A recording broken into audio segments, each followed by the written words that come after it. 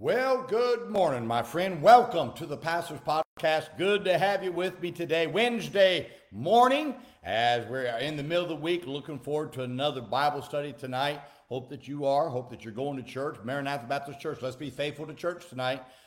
Critical lesson, 14 character traits we're going to give to help to train our young people. I hope that you would come be a part of that. And of course, let's be in prayer if we can. Everyone watching, be in prayer for Israel.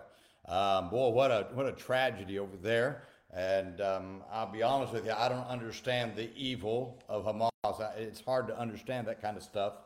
Then you got the squad up in Washington, D.C. saying they're evil things. They need to be kicked out of America. If you don't want to be here, if you don't believe what we believe, get on out. These four women are evil people.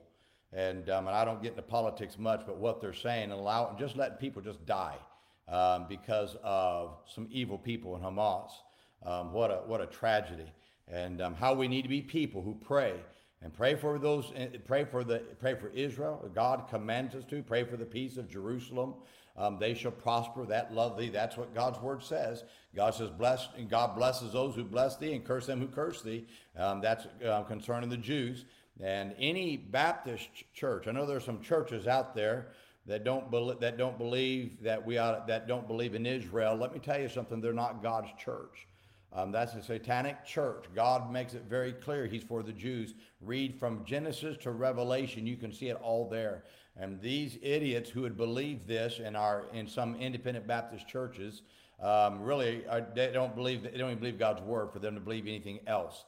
And how we've got to be cognizant in our day to watch out for these type of people. Well, today I want to talk to you about staying calm in the storm.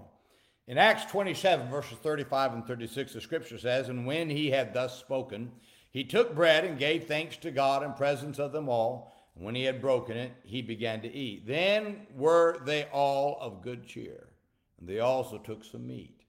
Now Paul and those in the ship with him had encountered a storm." Now this was not just any storm, but this was a storm that was about to sink them. It was such a fierce storm that those who directed the ship were ready to flee and leave the rest to fend for their own lives. Now there was one calm voice on the ship amongst the voices of fear. That voice was the voice of Paul. Paul told them he told them they needed to eat for their health's sake. He then took bread and prayed for the food and ate in their presence. And when these men saw Paul's calmness in the storm, it calmed them down to where they returned to normal routines despite the storm. Now, whenever storms come in life, somebody has to be the calm voice. I was counseling someone who was going through some storms when they said to me, "Brother Donnelly, you are so calm and calculated about everything." I asked him, "What do you mean? What do you want me to do? Do you want me to get upset and get nervous about everything?" It's not the reason you needed my counsel. I said to them, is so that I can be that calm voice to help you. You see, my calm in their storm helped them to calm down, and they realized they could face their storm without worry.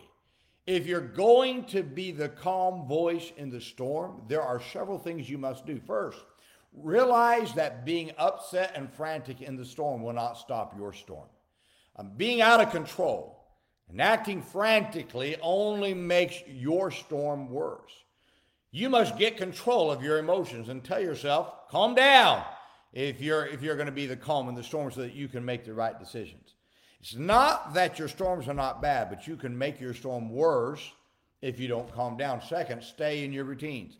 Paul taking the bread and eating was a normal routine. The storm is what got you out. The storm is what got you out of your routines, and it's what's trying to get you frantic. So the best thing you can do is to keep the routines while you're in that storm.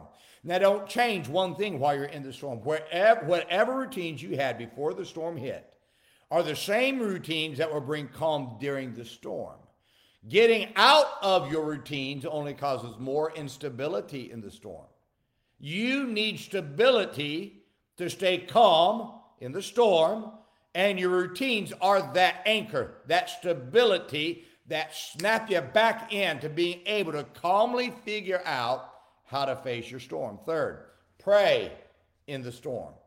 Someone asked, how can you stay calm in the storm? Well, my answer, I've talked to the master of the seas and the winds, and he has promised me to be with me in the storms. Now, prayer is the place where you lay your worries at the feet of Jesus. And it's the time of prayer that your concerns where your concerns calm down to allow you to think of solutions to get you through the storm.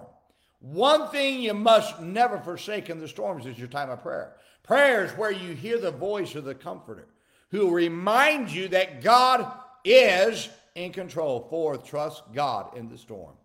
Now, I can assure you of one thing, my friend, that you will weather the storm if God told you that he'll be with you. And by the way, he has. God says, I'll never leave thee nor forsake thee. God has never been overtaken by one storm, and yours won't be the first. So trust him and his word. And he's promised a way to escape. And you'll discover that if you trust him and keep your eyes on him in the storm, my friend, you can make it through any storm that life throws at you. Keep your eyes on Christ. You can make it through the storm. Well, I hope this is a great help to you today. Now, let's remember today, be good to everyone. Everyone's having a tough time. Have a great day, my friend.